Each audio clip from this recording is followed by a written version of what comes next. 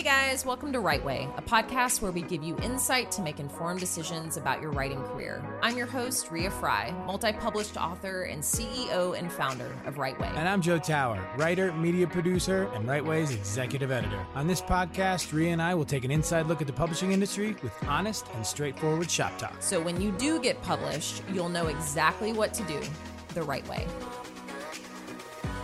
I think actually that's the good question is why does the industry itself not live up to the same standards that it imposes on potential published and prominent authors? 1,000%. I mean, I deal with this every single day with myself as an author, but then with my clients where we go through this whole process together.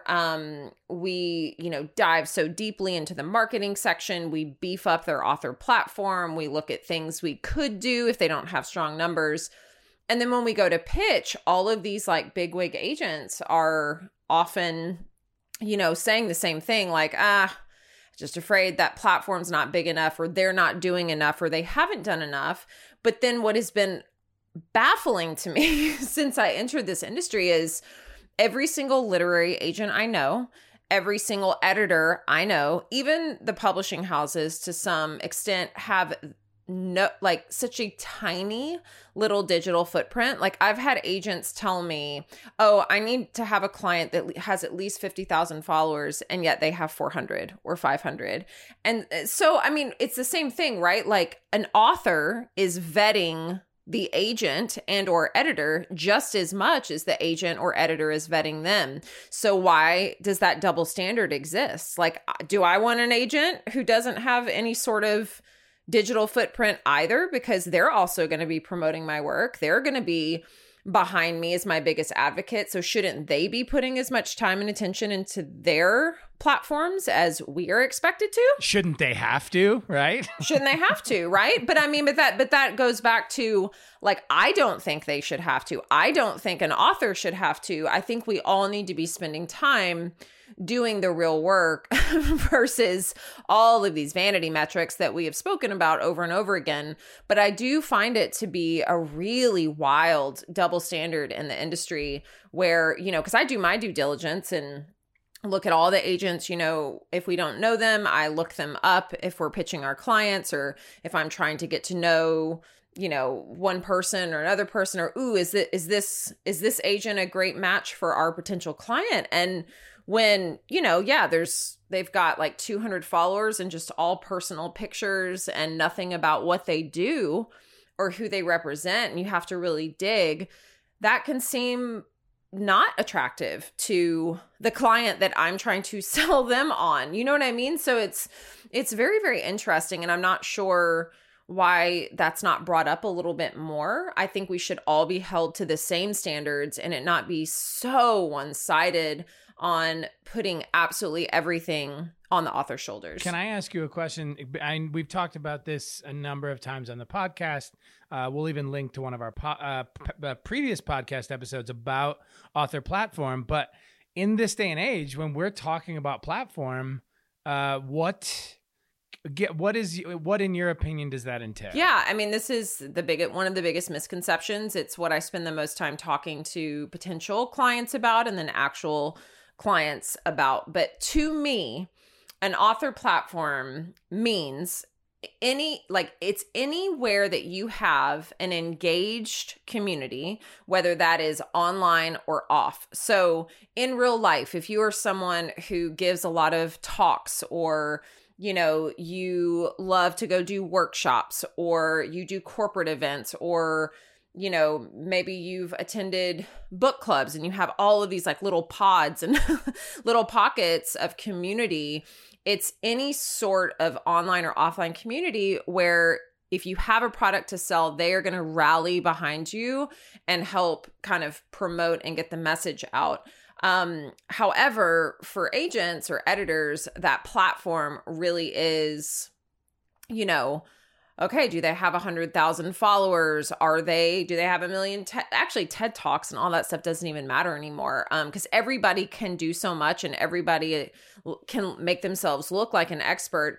But I have seen, we've had clients that have had massive followings who've not sold a lot of books. And then we've had clients with smaller, more engaged followings of like 1,000 or 2,000, and they end up actually selling really well because the term here that matters is engagement, being engaged. Where do you have an engaged network? And to me, it's not realistic to have to like grow and amass such insane numbers, because that doesn't really mean anything anymore. So I think it's just really about cultivating some sort of community that you can continue to grow, that you can speak directly to. That's why I think newsletters are so important, because it doesn't live on social media. Having a podcast, having something where you have those dedicated few that are going to be your biggest advocates and can really help, spread the message and spread the word. Well, is it not just like publishers and agents trying to leverage your platform so they don't have to invest in as much into selling your product as you already have? Just nailed it. I mean, we talk a lot about, it seems like we're bagging on the publishing industry a lot of times. And I mean, while that's true somewhat, it's highly baggable, guys. The publishing industry is highly baggable. Baggable. I mean, I'm not even sure that's the right term. I'm so tired. I'm brain dead today. But,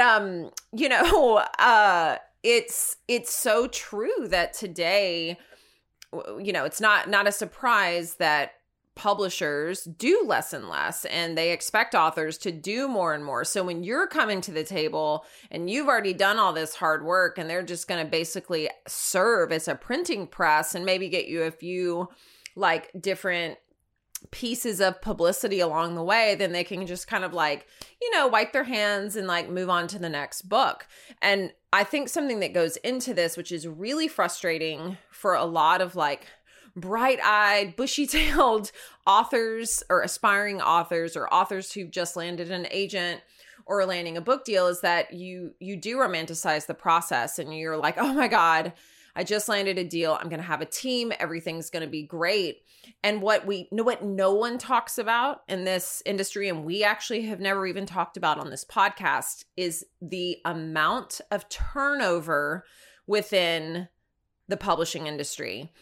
It is a running joke, like in my community specifically, where like a lot of authors are like, oh my God, I've gone through 6 editors in 2 years. I've gone through 5 publicists. So you're talking about high turnover internally within? Yes, internally. Yeah. So, which is not the employee's fault. So we always talk about, we talk about publishing, the ins and outs of publishing, but what a lot of people don't understand is, to get hired within a publisher, so whether that means you're an editor, whether that means you are a publicist or you're on the sales and marketing team, the pay is usually really shitty and the turnover rate is insane. So like just this week, actually, my in-house publicist, who I'm going to be totally frank, I was not impressed with. She has not landed me one piece of publicity for the last 2 books.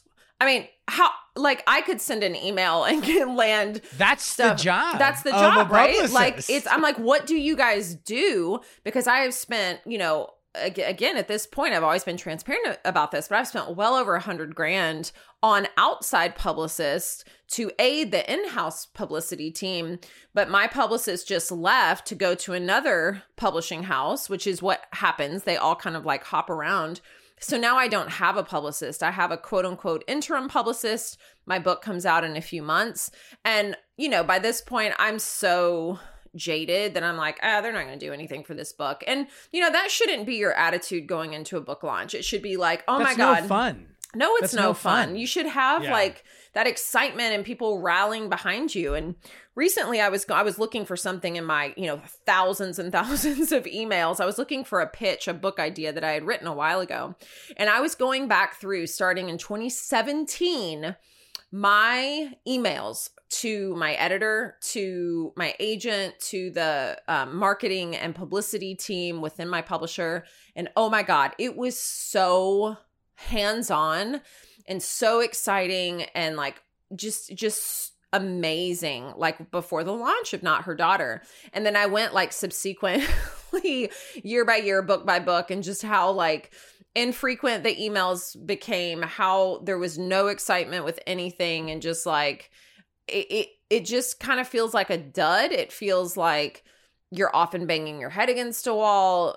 It's like, what am I doing right? What am I doing wrong? What more can I be doing? And authors shouldn't have to constantly be asking, what more can I be doing? What more can I be doing? What more can I be doing? Because it becomes so overwhelming. It becomes not about the writing at all, and not about moving on to a new project. It becomes about who's most popular on social media, who's staying the busiest, who can reach the most people, who can do the most events. And it's absolutely exhausting. And one of my good friends, actually, Kimry Martin, who just came out with, she writes medical fiction, which is amazing. She's with Penguin Random House. This is her third book that just came out. It's called Doctors and Friends, but it's about a pandemic. And she wrote it before the pandemic. So she was freaking out like, oh, people are not going to want to read this. And I was flying back from New York, and I was reading People magazine, and her book was in the best new book section for People magazine. Right. And I like screamed, and I sent her a screenshot, and she was like, yeah, it's awesome to get that in there. Sales aren't great, but you know, I guess it's cool to have that. At least I'm on a list. But that's the thing. That is the general attitude. It's like, sales, like I can't be excited because I didn't sell enough this month, or, oh shit, you know, that article came out, and now what? Now what is the next big thing? Because everything you have to somehow utilize as a launch pad to sell more. Sell more, now, and just like one up yourself. I don't want to suggest that, like, you know, because all of these, the creative and creative media and creative mediums are all vastly different, and they have lots of different ins and outs, and are very distinguishable from each other. But I feel like what you're saying is something that I've heard a lot across the board. Like I feel like I've heard it in TV. I feel like I've heard it in film. I feel like I've heard it even in like music publishing. I think that and I've worked in marketing, a lot of marketing and branding for TV, and this is a gross assumption about companies that have been in these industries for a long time, while things were good and working and not changing. I think that the reluctance to adapt to the changing demands are not, it's not, not everything is calibrated to the same degree. So they have different expectations on the creatives that they work with than what they're willing to do for their own company in the industry. So like, I do think it's interesting that you talk about these huge behemoth publishers who are basically at this point trying to like, and let's look at the correlation of book sales, like are trying to salvage some dollars by not investing as much in their authors, hoping that their authors are going to self-invest and help recoup some of that shit. But these same huge publishing houses are not willing to invest their own capital to bring themselves into the new age, into the digital age, into the, you know, are not willing to invest in their own platform.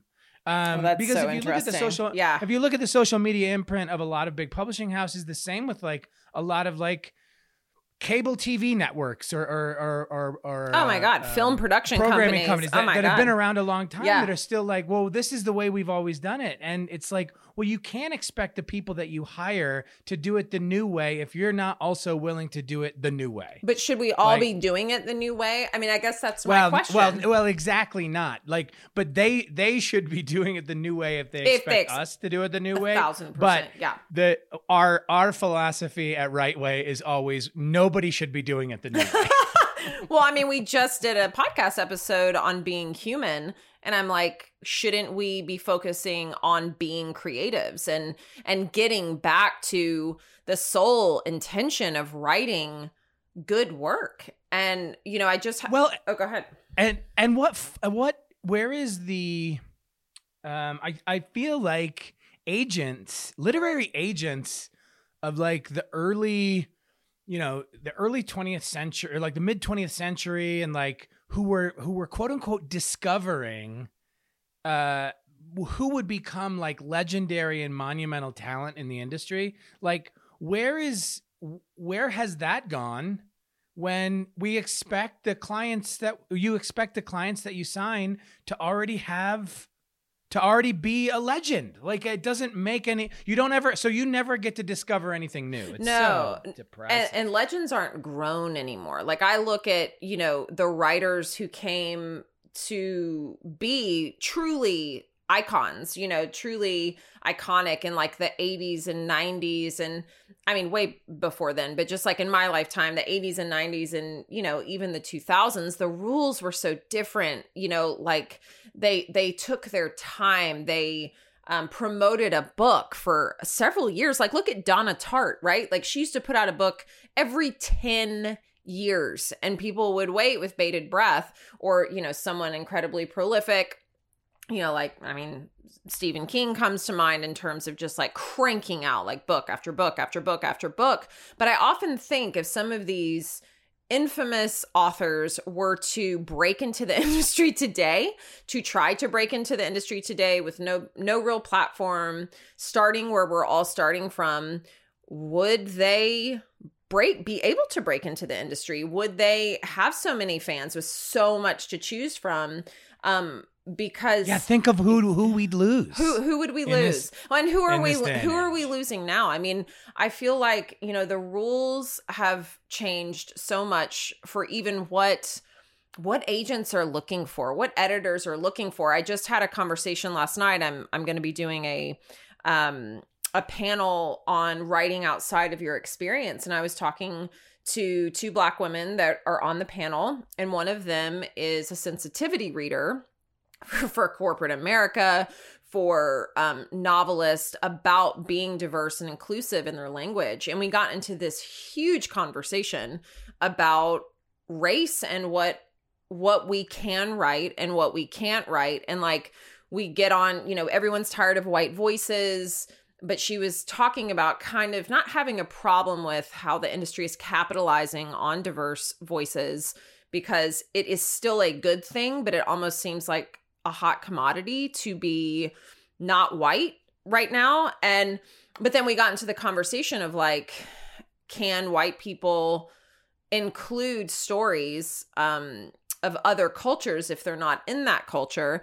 And can Black people, Asian people, whoever it is, do the same thing and write about a white person's experience? And we were just going kind of back and forth. And it really just made me think of, literature that I grew up on, because I've always been entrenched in a ton of diverse voices, and how it really used to be about the art and about the story, and not about all of this, like, I just feel like there's so many rules and regulations, from what you can or cannot write to what kind of deal you might or might not get, how you were paid today, which is so abysmal, compared to how it used to be, to how your book does in this super saturated market. And then, it's just exhausting. It seems very exhausting. And, we're here to really empower authors to navigate and find their best path, not only to publication, but to feel good about what they put out into the world, and to feel really grounded. And one example I have of someone who, continues to do it his own way, which I think is the lesson here, is really finding a path of creativity and putting your work out there that feels good to you. But we have a client, his name is Pete Wilkins. He came to me specifically years ago with an idea for a book called Purpose First Entrepreneur, which was, a great, especially a few years ago, it was very much so in that entrepreneurial space. And he has an incredible background. And then we were on the path. He decided to self-publish it. And then he got so sick from he got the Johnson & Johnson vaccine, got a really rare side effect from it for COVID, and was hospitalized and nearly died. Had to learn to walk again, had to learn to talk again, and it pushed his book launch way back. But he has just come out with his book, and he is treating it just like it truly is a long game. He's only doing things that feel good to him. He is only utilizing his immediate platform. So he's not trying to be all things to all people. He is speaking to his actual readers. He is speaking to his actual audience. And I think if we can do that, if we can continue to be intentional about how we put our work out into the world, how we create our work in the first place, and realize that some of these expectations that the industry has don't necessarily apply to you, and it's not one size fits all. And I think that's the big takeaway at the end of the day is these double standards that the industry has and all of these demands, you don't have to say yes to any of that. And I've really taken a step back. I was talking to these two women and listening to how they network constantly here in Nashville and go to these writer meetups and, do absolutely everything to network. And I was like, oh my God, we did a podcast on being an outsider, but I'm like, I hate all that shit. I don't identify with a lot of writers. I never have. We went to school for fiction writers, and I'm like, I just don't necessarily feel like I belong. I do not like networking. I never have. I think standing around talking about writing, it feels like a giant pissing contest to me a lot of the time. And it is. And I'm just like, ugh, I just don't like it. And I'm like, shit, can I make it? Can I have a successful career if I don't do any of this shit? If I'm not an active part of my writerly community here in Nashville, if I do things differently, I kind of had that panicked moment, because I'm not doing this the way everyone else is doing it, what does that mean for me? Because I tried it I tried the new way, especially when I launched. I played the game. I got on Instagram. I killed myself responding to people. I got to know my readers. I did all the events. I bent over backwards as much as I could. And while it was fun and I got some good things about it, I don't have the energy for that anymore. And I see that it works less and less these days. So I'm like, I just kind of don't want to do it. And if I don't want to do it, then what do I want to do? And where does that leave me? Because everybody else is doing it a different way, the new way. I think you said something really interesting, and it's something that's actually come up for me a few times in work stuff over the last maybe 3 months or so. And it's that term one size fits all. Yeah. Which guess what? Doesn't exist. It doesn't exist. I don't know why we think, and here's the problem though, is because in our society, and I hate to go macro again with this shit when we're talking about, we're specifically talking about the industry, but in our society, especially, globally, but America, here's looking at you. We have our quest for growth, not the good kind, accumulative growth, accumulation, has left us really with no other option but to put value in a phrase like one size fits all. And it's really, really, really, really fucking frustrating for me because it's at no point, it's not even remotely possible in any context for a single thing in reality to be one size fits all. It just isn't. And I think this is such good advice for you to say what you're saying, because that's the fucking truth. And because success in the publishing industry is not predicated on following all of these rules that they say you have to follow. And let's take the fucking elephant in the room. Let's take social media. And guess what? People can talk all day about how success on social media, that there's a distinct like ROI equation with social media. Like all you got to do is like engage. All you got to do is like post every day. You got to be consistent. You got to have your audience. And guess what? You can do all that and it can never happen. And then some fucking stand-up comic from Minneapolis living in Hollywood, sitting in his underwear in his living room, can send one tweet and fucking blow up. Oh my God. So guess what? I think there are no metrics. Well, and what you just said is so right on. And I think if people could do this one thing, it would be pretty revelatory, myself included. So a lot of people now are, on TikTok and, they have viral videos and they're blowing up. And if that works for you and you want to put your time and attention into that and it's serving you in some way, 100% go for it. But someone like me, like I got on social media late in 2017. I've amassed only 13,000 followers organically, but my engagement and the algorithm has changed so much that I have seen so much less ROI over time. My Facebook author page has grown like a teeny tiny amount. Our newsletter has grown just a teeny tiny amount. And it's like, okay, but I have invested money. I have invested time. I have done all the quote unquote things right that you're supposed to do. And I still haven't gotten the growth that I see other people just like boom. So for me, instead of like banging my head against a wall and trying to figure it out, what I think that means is this isn't the path for you. You're supposed to figure out something else that feels good. And partly too, because I don't like it. So if I'm investing time in something I don't like, well, of course I'm not going to get the results that I want. And of course I'm not going to be consistent with it. But I think I hate that blanket statement that you hear all the time, like, just post consistently and speak directly to your audience. And that doesn't work for everyone.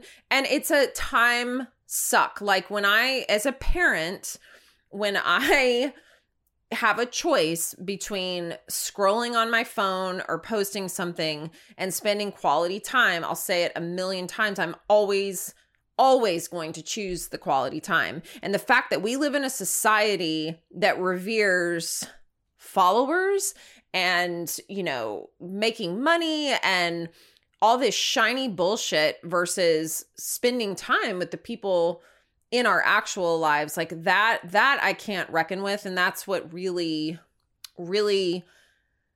is an issue for me today as an author, and what it means to play this game and play in this arena is because of all the things you are expected to do that don't feel great to a lot of creatives and don't feel great to a lot of writers. I mean, most writers I know don't love to like put themselves out there so consistently. And why would we? That's not, I'm not a, and this again, this goes back to one size fits all. Like, guess what? I don't care if it's a single thing, a single step, or a whole process.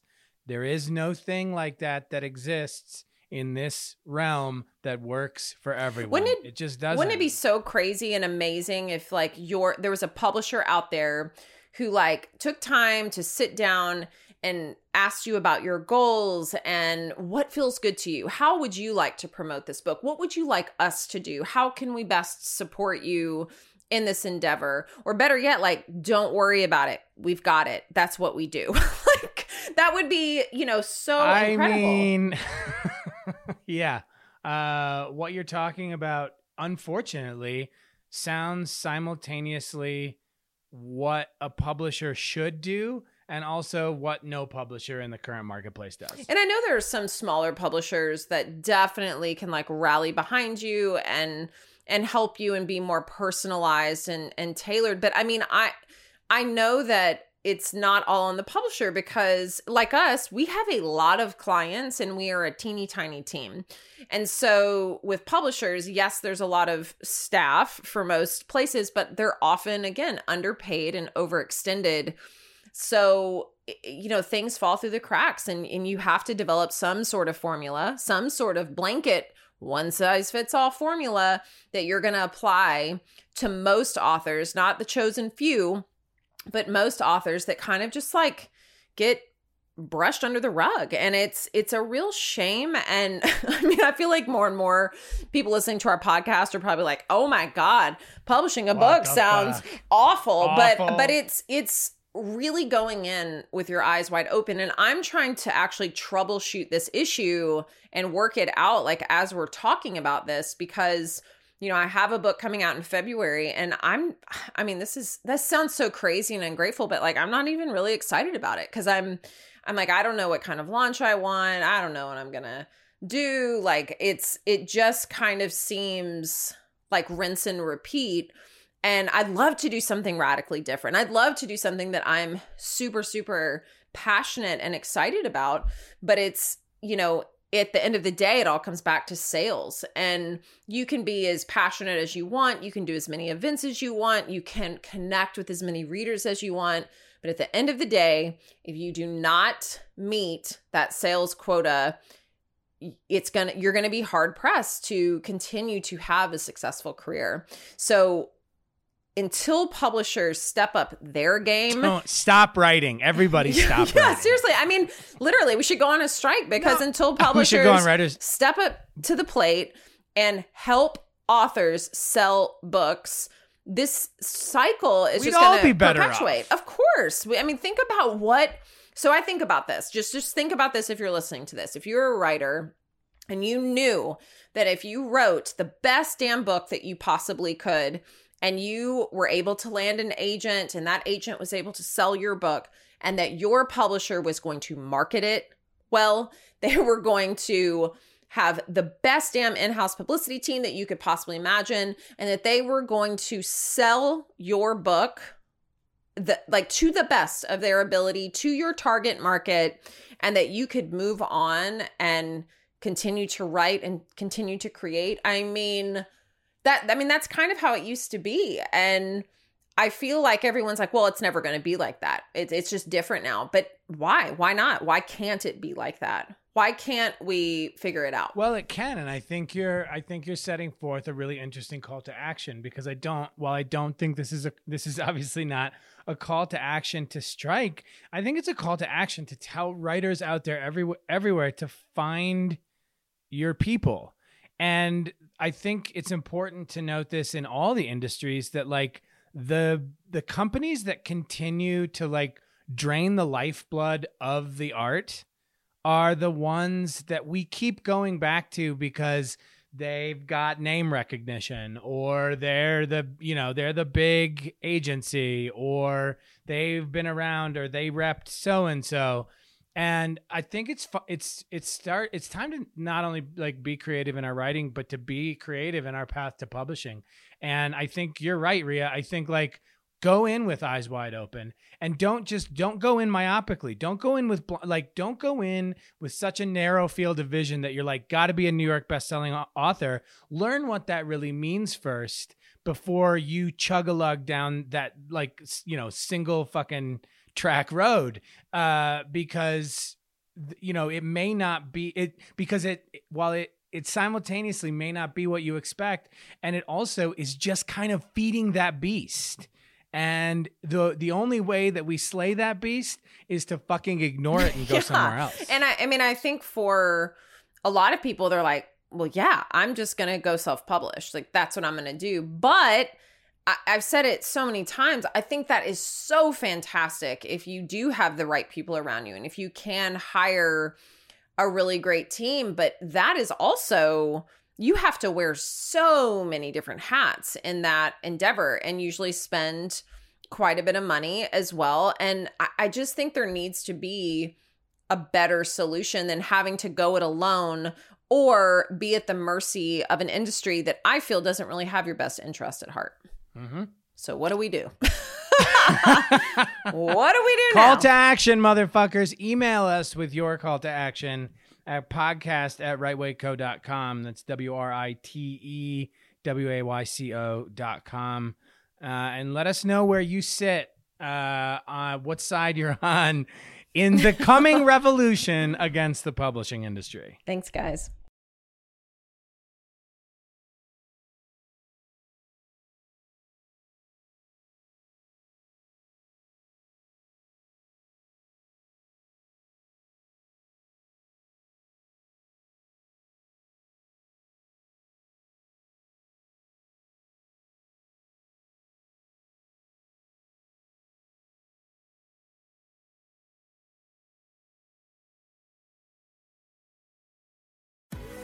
Hey, thanks again for listening to the Right Way podcast. Don't forget to subscribe, rate, review, and comment, and help us continue to deliver the content you want and need. And for more information about Right Way, visit rightwayco.com to get more info on all our editorial and developmental services, and sign up for our weekly newsletter where we'll be sharing exclusive content, access to digital courses, and offering proprietary resources for aspiring and established writers.